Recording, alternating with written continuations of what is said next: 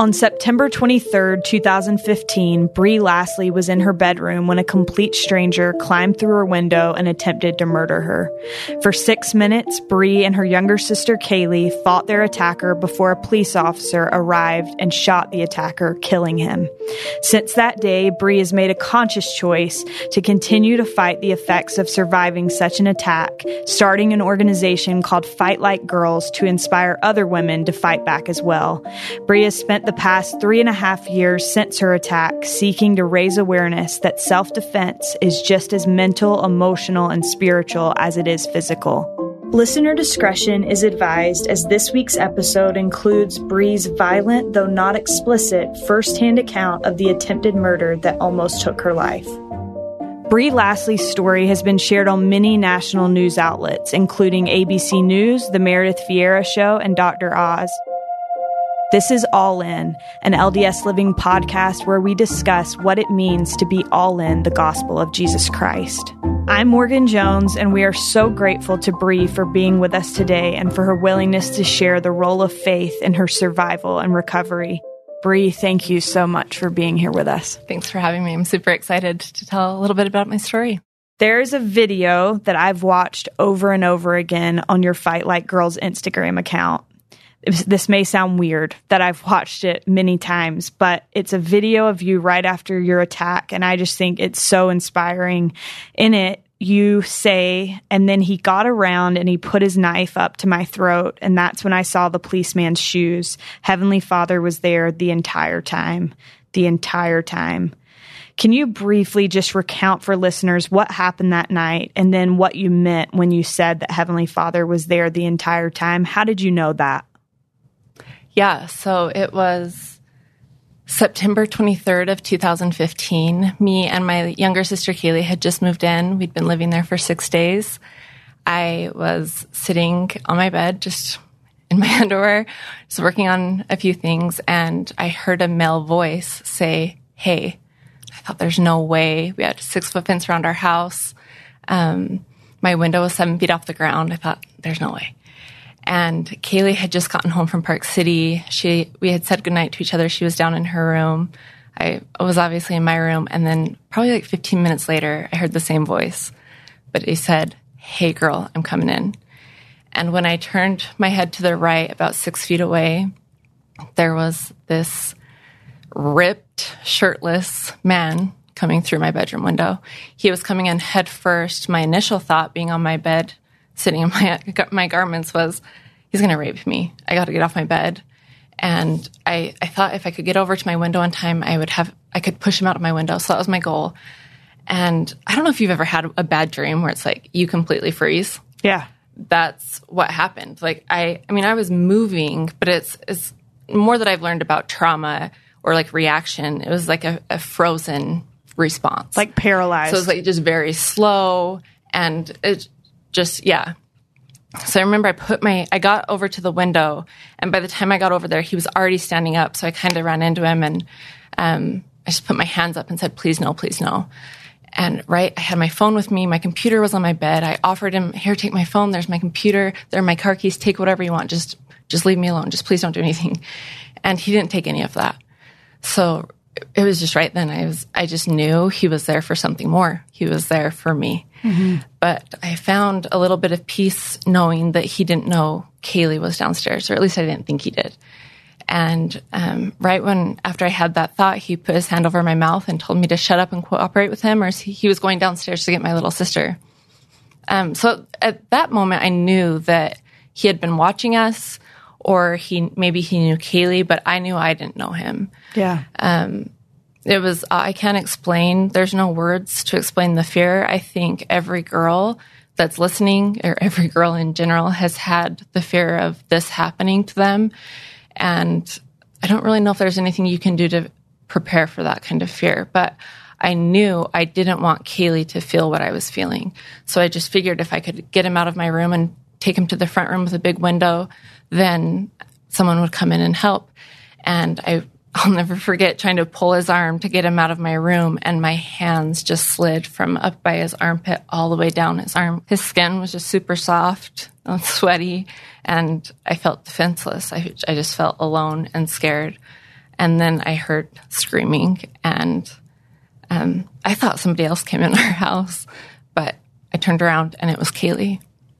And she had woken up and ran. She knew something was wrong. She said that she just woke up and she knew that I wasn't making noises of like there was a mouse in our house. She just knew that it was like something serious was going on. And so without thinking anything else, she just ran up to come and help me.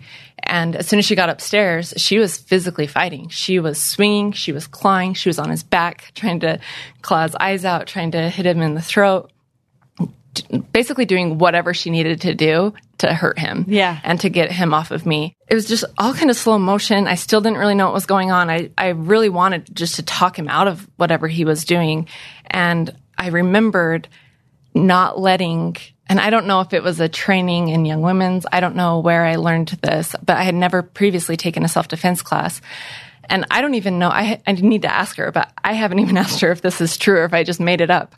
But I remembered something that Elizabeth Smart said, or her sister, something Elizabeth Smart related, said, don't go to a second location.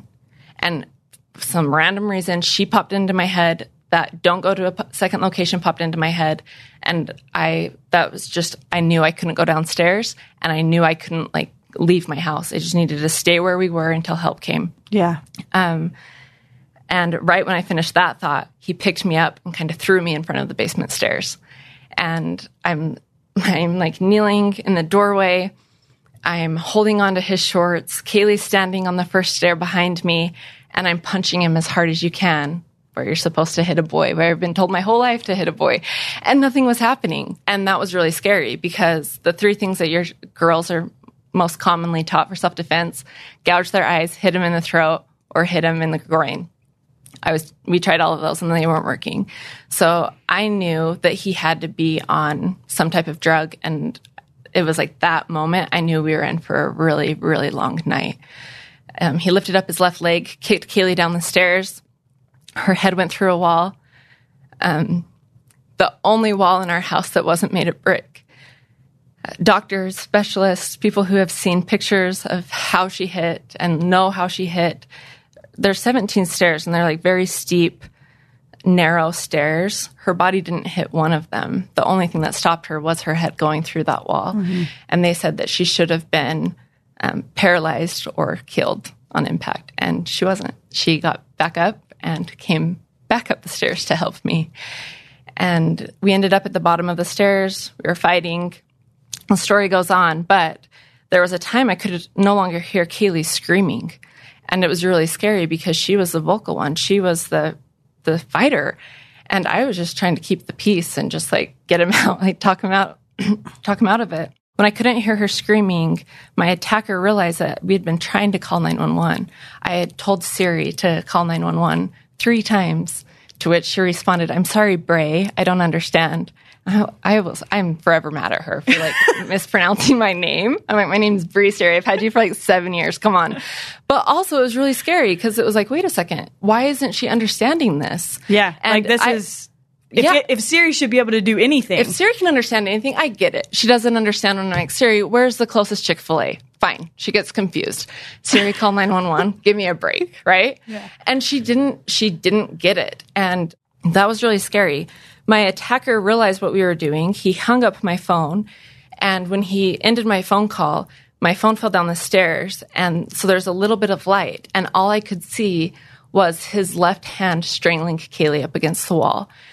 And I was so angry. And I couldn't believe that he would be doing that after he'd already kicked her down the stairs. And after he'd already just beat us both up. I'm like, who is this man? Who's this monster? Right.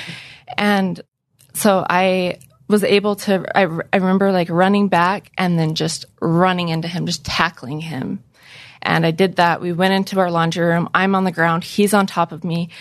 Then I hear Kaylee. She's screaming again. And he's telling me he's going to kill me. Kaylee's telling him she's going to kill him. And I was like, what's going on? Like, let's all just hone it in. Like, just try and talk about this. And just, I don't know. I can't even explain the feelings I was having because obviously I was really scared. But all of our reactions were very different. Right. And I'll never forget, he was hitting me with both of his hands. And then I realized that his right hand was no longer active. He was no longer punching me with his right hand. And I remembered I had a box of pencils. And so I reached over with my left hand to grab a box of pencils to defend myself. And you have to understand, too, our basement's completely dark. There is nothing. There's a small window in the basement of that home in Kaylee's room, but it was midnight when this was happening. There was no light. We didn't have any of the lights on upstairs, completely dark. But when I reached over to grab something, I turned my hand and I could see the hunting knife that he brought into our house. It wasn't my knife. It was like a flashlight was shining on it. I could see it that perfectly. And if I didn't see the knife, I wouldn't have known what he was going to do next because I didn't feel him when he started to stab me. I couldn't feel anything. There was a lot of adrenaline and whatever else was happening that I couldn't feel it. But I was able to see the knife, and so I was able to tell Kaylee that he had a knife and that she needed to leave because we needed more help. And she told me she's not leaving me 3 times. And then I just remember saying, please, like, if you don't leave, we're going to die. Did I want Kaylee to leave? Heck no. She was the fighter. She was Kaylee, my little sister. But I didn't want Kaylee to see her older sister be brutally murdered and then be brutally murdered herself. So I wanted her to leave. But when she did, that was hard. It was scary. But it was also like, no one has loved me that much ever to take that risk to leave, to save me. I don't think I would have, Morgan, if I'm telling the truth. I don't know if I would have left Kaylee. I think I would have thought I could have done it on my own and I could have fixed it or whatever.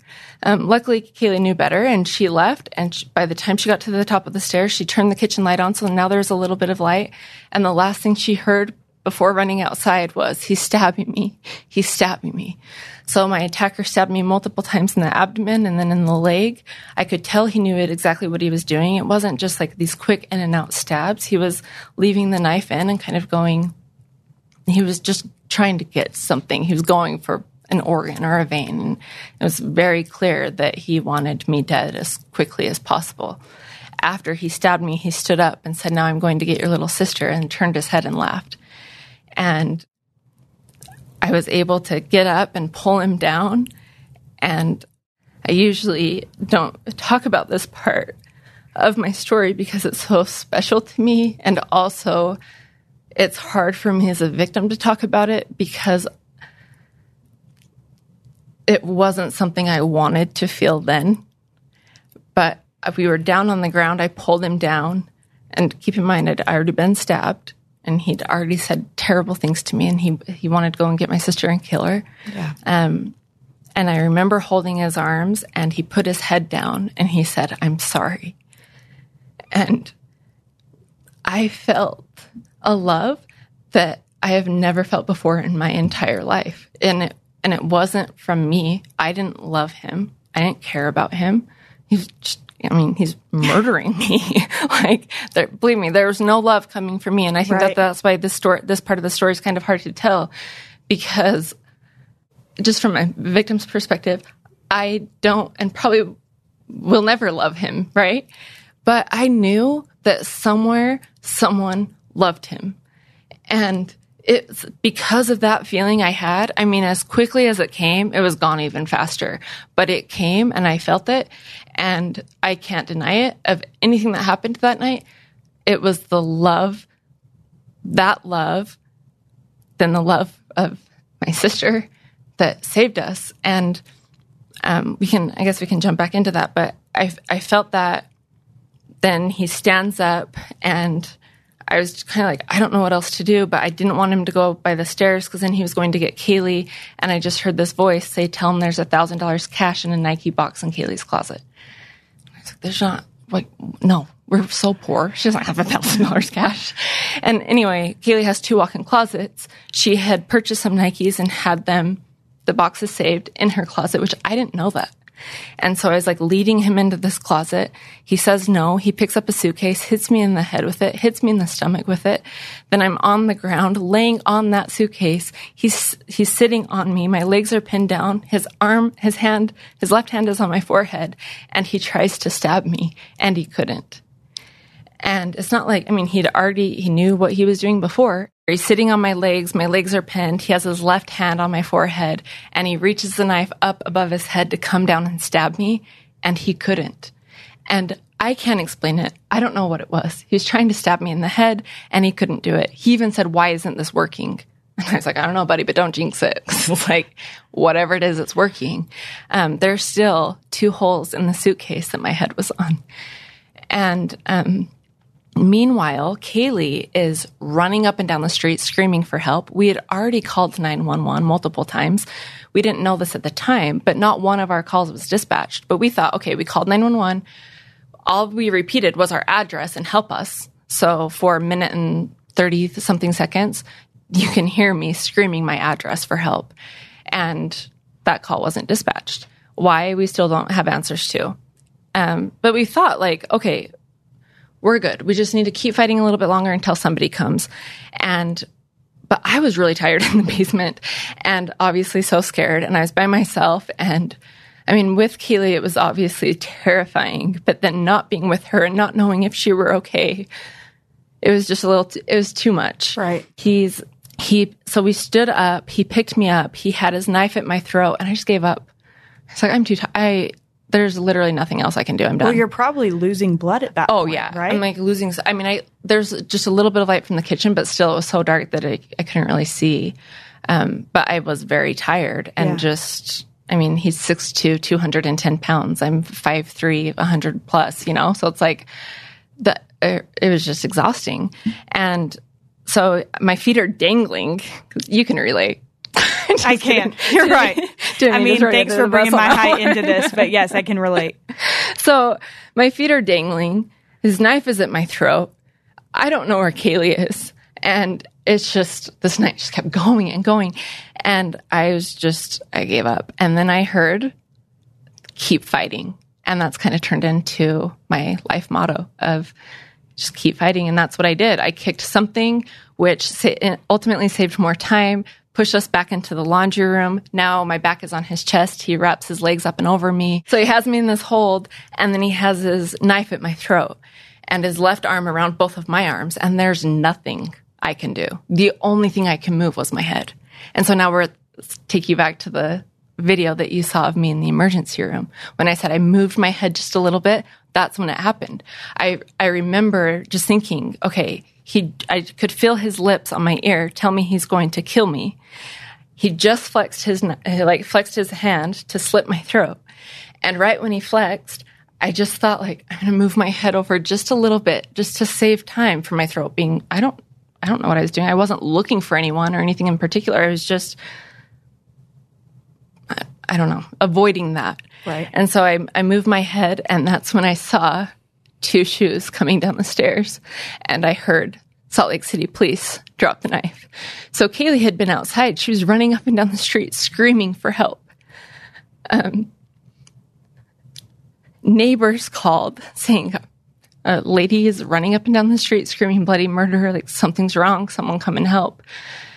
None of these calls were dispatched. So Officer Ben Hone from Salt Lake City Police Department, he was driving southbound. He was going to check up on another call on his way and then end his day and go home. And so he's driving southbound, and he could hear Kaylee screaming. So from 2 to 3 blocks away, turns the corner, sees Kaylee, gets out of his car. He's a canine officer. They never leave their canines. But when he got out of his car, Kaylee was screaming at him. He's stabbing my sister. Help us, please, hurry. And he knew that, like, he wasn't going to get his canine out because the canine would have attacked Kaylee because of how she was responding. And he didn't know what was going on. And Kaylee was just on top of him, like, get in there. And so he comes in our house, and Kaylee directs him to the basement. And that's when I saw him. And from 8 feet away, in the dark, Ben Hone gave my attacker 3 chances to drop the knife. And he didn't. Instead, my attacker extended his arm. He's kind of playing peekaboo with his head from behind my head, telling Ben to step back because he's going to stick me. And he extended his arm to come back and stab me in the throat. And when he extended his arm, his head came out from behind my head. Our cheeks were touching, and Officer Hone took one shot. And that one shot struck my attacker directly in the nose, which shut down his central nervous system, which ultimately made him drop the knife. If he would have hit him anywhere else, he would have been able to finish his last reflex, and I wouldn't be here. And I think that it's a long way of answering your question. There was a lot of times that heaven was there. I said Heavenly Father, and I mean that. I think that he sends help. He did send help. Elder Holland, I can't remember what talk it was, but he said something about how angels are dispatched to save us. And that's what happened to me that night. I believe that there were heavenly angels, but I also believe that heaven dispatched earthly angels. Kaylee being one of them. Ben being one of them. Our neighbors across the street who were at the time EMT students, and they came over with their EMT bags and had gloves and were able to stick their fists in my wounds and keep the blood from flowing until an ambulance got there. There were so many angels that night. And there's no way to deny that there was heavenly help the entire time. Yeah. I have like full body chills right now. And I think part of your story that is hard for me to hear is, so my little sister's name is Kaylee. And every time that you tell this story, I feel like we used to be very paranoid about something happening in our home. It's like you said, like every little girl thinks about that. Yeah. And so I can only imagine, like, when you talk about the love between you and Kaylee and her leaving, like, that's how I would feel in the same situation. Totally. You've said that your first instinct wasn't to fight back, but then Kaylee came up and she started fighting, and it's like your instinct kicked in as well. Yeah. Why do you think that mentality kicked in? That's a really good question. And the only way that I can answer is obviously through my experience and my personal experience in that situation, but also like talking to therapists and trying to be educated on it too. I think that, I mean, we were in the same situation, obviously. Kaylee, just to show like her strength, she knew something terrible was happening, and she chose to come upstairs and to help me. And I think that all comes from a sister's love and a family love and just being a good person. But it was just that love. I think sometimes that we have to do whatever we can. For a long time, I blamed myself for not physically fighting back. I was really hard on myself for it. And I even blamed myself for the attack happening because I'm the one that opened my bedroom window. And it's like, it's so ridiculous because obviously it's never a victim's fault, but you get in this mindset where it's like, oh, I should have done this, or I could have done this, or whatever it is. And my thing, and I want anyone who's listening, if you're going through something hard, you have to do whatever you have to do to protect yourself. And for me, my reaction of not screaming or fighting, that was okay. That worked to keep me safe. And I can't be upset about that. I think you have to love yourself enough to protect yourself. But then sometimes in order to protect yourself, you also need to protect others. And I think that love for yourself can save you. But really what ultimately saves us is our love for ourselves and then our love for others. Because it wasn't until I started fighting for Kaylee that we were both fighting. And then that guy, he had a battle that was too hard for him. I guess what I'm saying is just, I think that sometimes love for ourselves, sometimes we save ourselves by fighting for others. And that's what saved me and Kaylee. Yeah. It was fascinating to me when you were telling the story, how you talked about how your responses were all different. Yeah. But it's almost like that's the way that it was supposed to be. You know, all of those, like you and Kaylee's individual responses being so different made for a duo that he couldn't combat. Totally. I think there's a few scriptures that I like to refer to in this situation. And one of them has been, because that night, I mean, it's kind of hard in the healing process too, to not compare yourself. I mean, comparison, we all know that, yeah, it's terrible. No matter what stage of comparison, no matter what causes the comparison is terrible and we should avoid it. But especially like in this case for me, I was like, well, why am I not healing like her? Or like, why am I not healing to this other victim? Or it's just different. Like, why didn't I fight like her? Whatever. And I got stuck in this comparison thing. And a lot of it was because of our reactions that night. But we have the different parts of our brain. It's just like, God is so wonderful and our bodies are wonderful. Our brains are everything that we have, our spirits like kept us alive. And, but our brains, there's these different parts of our brains that cause different reactions. And so there was that I froze at one moment, and that's caused from one part of my brain. Well, there was a calm feeling. And it was weird because that night, you're like, I should not be feeling this. Yeah, I shouldn't feel that. And then that night, it was just so insane what our brains are capable of doing, what the human body is capable of doing.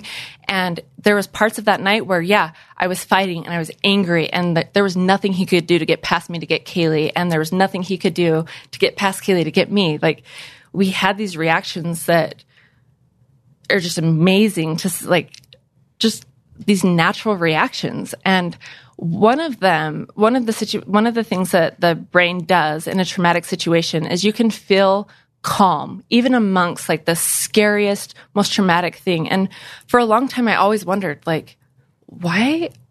Because like, why was there like a peaceful almost feeling that night? Mm-hmm. And I didn't know what it was. And it was almost kind of hard to talk about because I didn't want to feel calm in that situation. And I don't want to talk about that because I'm so angry with him and what he did to me.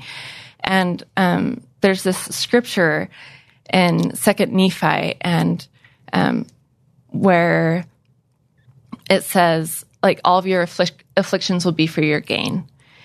And that feeling of calm might sound weird, but that was hard for me because I didn't want... It was just hard for me to feel a love for someone I don't love and I don't want to love. And I think a lot of times, like, I would have never known that moment in the basement where I felt love for him would save me. At first, I was just angry. I'm like, okay, cool. If God wants to love him on his own time. Like, I don't want to know about it because I hate him. But like... Well, it probably also feels kind of like you're quitting. Yeah, exactly. And nobody wants to feel like a quitter. Exactly. Yeah. Thanks for finding the words for that. But I think later on, reading that scripture, it's like Heavenly Father is not bound by time, where I was. I mean, this whole thing lasted 6 minutes. From the second Ben walked in our house, he had to walk through the living room, the dining room, the kitchen, turn the corner, walk down 17 stairs in the dark. So from the time he called backup from when he walked in to the time he called shots fired was 8 seconds. He did all of that in 8 seconds. And it's just another testament to me that God knows each of us perfectly, to the second, to the millimeter, to the inch, in our darkest moments and our best moments. He's just there the entire time. It's beautiful. I love the way you put that. So now you have this organization that you've started, Fight Like Girls. Yeah.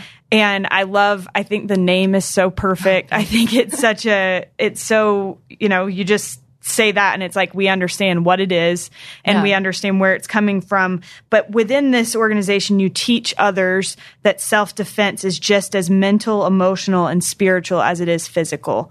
And I think that is powerful. How do you feel like you and Kaylee were prepared mentally, emotionally, and spiritually? That's a great question. I can only speak for myself, but for me, I think having faith in a higher power, my number one thing. And that's for everybody. Something, if I'm speaking honestly, something that was kind of hard for me after my attack. People were saying, oh, well, you were saved because you were living righteously, or because you were doing this or this. And that was kind of hard for me to hear, because I was like, wait a second. That takes away from that feeling I had of love for my attacker. Like, he obviously wasn't living righteously, and Heavenly Father still loves him. Like, he's going to take care of him. But it's just like, God is a God to everyone. And his love, it's not bound to anything. His love's endless. It's for everybody. He knows me just as perfectly as he knows Joe across the street, you know? And I think that having that knowledge beforehand of knowing who I was, that really solidified my healing process, because even with my questions or doubts, whether it's with religion or whether it's with life in general, I know who I am, and that's a daughter of God. And I think that knowing that has been my saving grace, because getting to the type of rock bottom that my attempted murder took me to, I don't think there could be anything else that could take me out of that. And I think that that's the number one thing, is what I tell people in public speaking or with Fight Like Girls. The number one thing you have to do to start your healing process or to start fighting back is to find hope. And my hope was Heavenly Father, was Heavenly Parents, and Jesus Christ. But somebody else's hope could look differently. But just finding something to believe in, bigger than you. Right.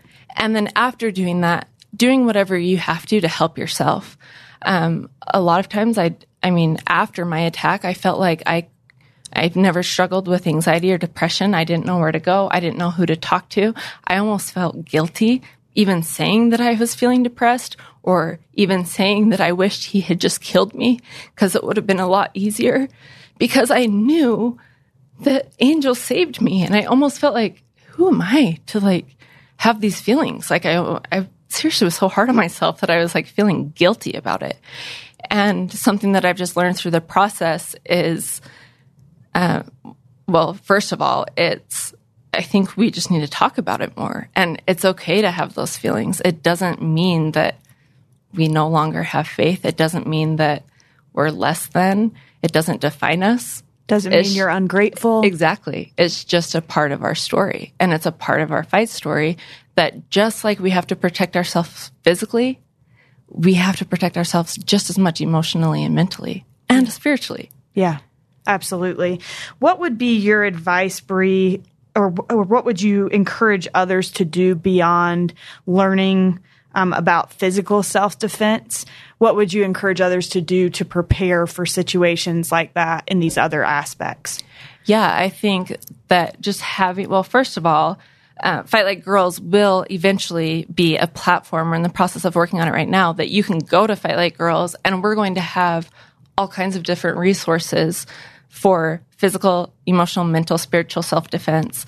And you can find those there. Because I think the biggest problem, especially for a victim after something happened, a victim of any sort of trauma, not just something extreme like an attempted murder, but of any sort of trauma, needs to accept it and needs to be okay with, not with what hurt them, but okay with where they are right now, and just try and move forward. I think accepting it is really hard, but after we accept it, I think just being okay to openly look for help and finding that help.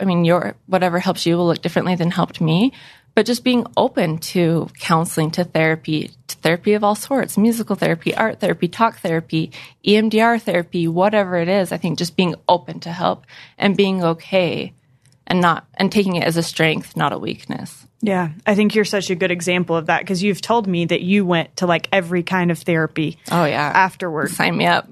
Still, which has been super helpful. But at the same time, I think the most helpful thing is loving myself and not forgetting that love for myself. I think one of the most important things to remember, no matter where you're at or what stage you're at in your life or what stage you're at in your faith, whatever it is if we truly believe that we're created by a higher power, then that power is in us. It's a part of us. We were born with it. And so really there's nothing we can't do. There's no fight we can't fight. It's just remembering that power, finding it for yourself, how it works for you, how you can live your power, and then living it. Yeah. You wrote in a blog post that I read that there was a point where you questioned where the Savior was during your recovery, which we've talked about your attack.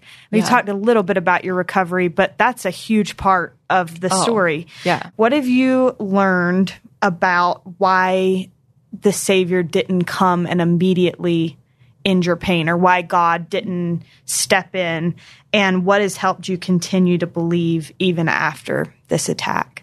That's a really good question. To be completely honest, I still struggle with that. I still struggle seeing his hand in some things. And it's really, it takes a concentrated effort sometimes for me to stop whatever it is that's keeping me from seeing those things, and to look for them. A story that has helped me a lot is the biblical story of Daniel in the lion's den. He was thrown into the lion's den, and he should have been eaten alive, and he wasn't. And that has been like such a good story for me, because it was like, I didn't do anything wrong. Like, I was thrown into this den.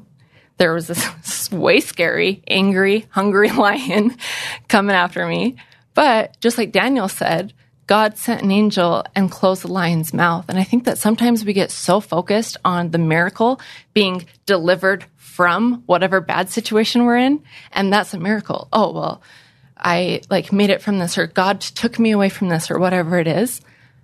But I think some of the greatest miracles of all are when we're delivered in our darkest hours. And that's what happened for me. I was delivered. He came in my darkest hour then, and he still comes now. It's not over, but finding him can be harder. And I think it's just not giving up on looking for him and not recognizing him. Yeah, that's really powerful. You have frequently posted things since your attack about your efforts to combat depression and anxiety. What are some of the things that you would suggest for people, other women or men, who are seeking more peace in their lives? Yeah, I think the first thing is finding a safe place. And a safe place could be someone you trust that you can talk to. For me, for a long time, I thought that if I do this, and this in the gospel, then I'm going to get this blessing, that blessing. I think that's what we all think, right? Yeah. And I'm like, okay, well, here I am, a 30-year-old single girl, almost 31, and I'm stressing out because it's like, wait a second, I've checked off the checklist. I've gone through a couple of them a few times. Like, there's a couple double checks, And I'm nailing this list. Like, wait a second. And sometimes it's really hard to accept that. I think it was just that I'm putting my will before God's. And I need to switch that mentality. And a lot of it is just like changing the mentality and not being hard on yourself. If someone's struggling with depression and anxiety, they already have a lot to worry about. And I think they just need to know that Heavenly Father loves them regardless of what that checklist looks like. That checklist is made by us. He didn't make that. He loves us. And I think that that's number one thing, to remember that you're loved, to find a safe place and just keep fighting.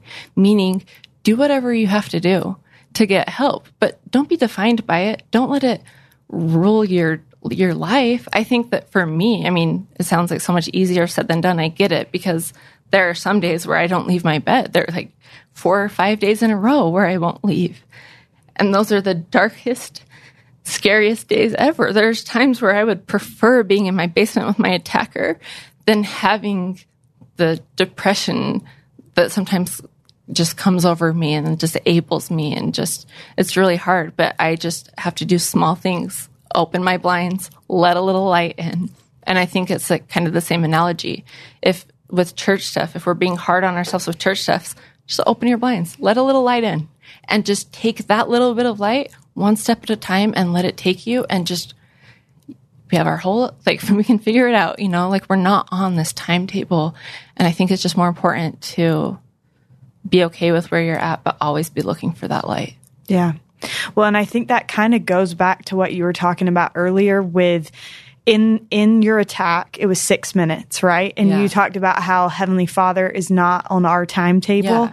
And I think that ties in directly to what you were just talking about. Like, in this single situation, which we share in common. Of itself. Yeah.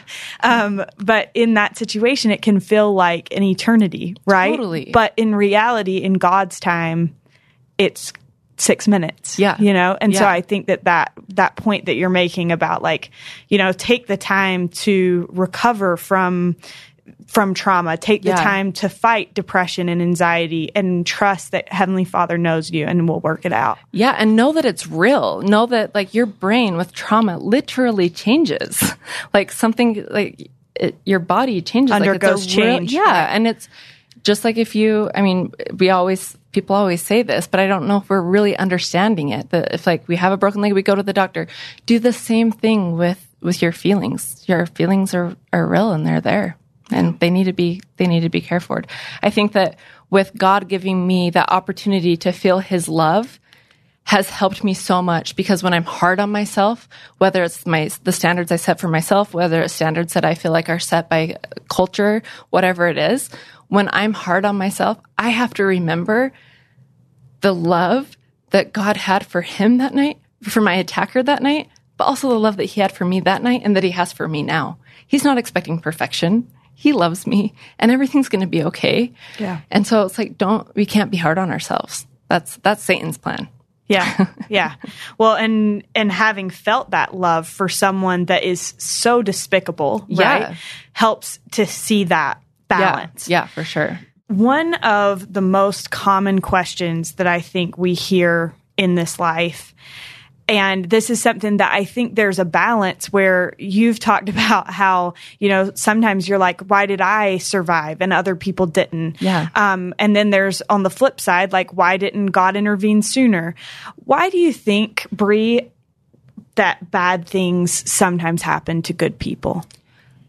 That's a great question. And I think my best answer is because of agency, because of God's greatest gift to us. It wasn't God who hurt me. It was Robert Berger who hurt me.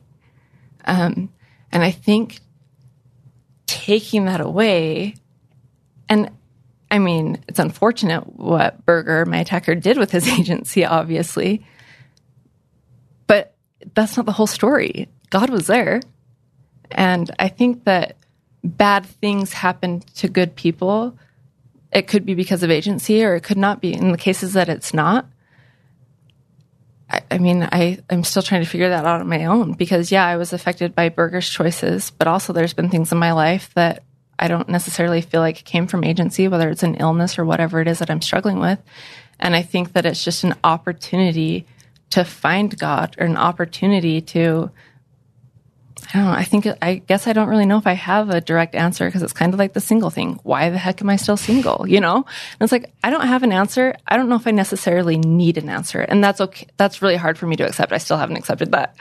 But I think it's just knowing, if we can just know that God knows us perfectly, He created us, He has a bigger picture ready for us. It's so much better than our own. I don't really know if we need to know an answer to that question. Yeah. Easier said than done. I'm going to be eating these words for breakfast in the morning, but that's how I feel right now. Your mom's going to be like, hey, remember when you said this? No! I never said that. Yeah.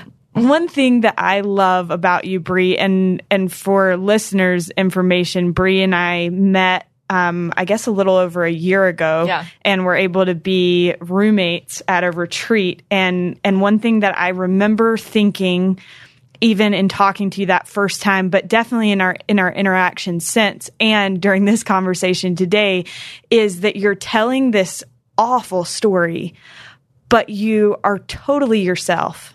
There's just like, you'll make a joke or you'll bear your testimony. It just is who you are, and you don't try to be something else. And I think that that's so refreshing. I think that it's beautiful that you don't sugarcoat it, that you just are a believer. But you're also honest about struggles. And I think that's how it would be great if we were all a little bit more that way. At the end of this podcast, we always ask this question. And I think it's important for listeners to know that the reason that we ask this question is not because we want to hear how great every person that we interview is. I could tell you how great you are, but Bree's not going to talk about how great she is. But I think the reason that this question is so important is because for everyone, it looks different. Yeah. For everyone, the reason that we're all in is going to be a different reason. And so for you, Bree, what does it mean to you to be all in the gospel of Jesus Christ? I love this question, and it was really thought-provoking. And I've been thinking about it ever since you asked me to come on the podcast, honestly. I think my best answer came thinking about the sacrament prayers, because like you said, I do struggle. I have doubts, and there are things that kind of sting a little bit, and maybe it stems from being single and not having these promises from a certain checklist or whatever it is. There are things that I struggle with, and I think that it's okay to have questions. It's okay to have doubts, and you can be all in. This is what I'm learning literally this week, that I can still be all in. I think I was so hard on myself of I feel like I couldn't even do this podcast, honestly, because I was like, I don't know, Morgan, I'm really struggling with this, or I'm really struggling with that, or I don't whatever it is.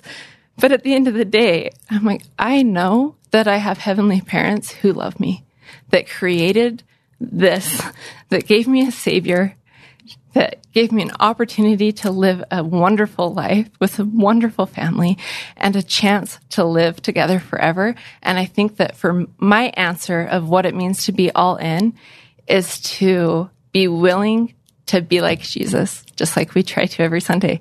I think it's be willing to take his name upon us, meaning just every day, I'm like, I just want to be more like Jesus. And if I can take that promise literally daily, then that's kind of my answer, is just always remain willing.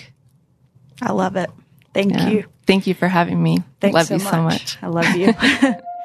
We are so grateful to Bree Lasley for joining us on this week's episode of All In. If you're interested in learning more about Bree, her story, and her organization, you can follow her Instagram account, Fight Like Girls.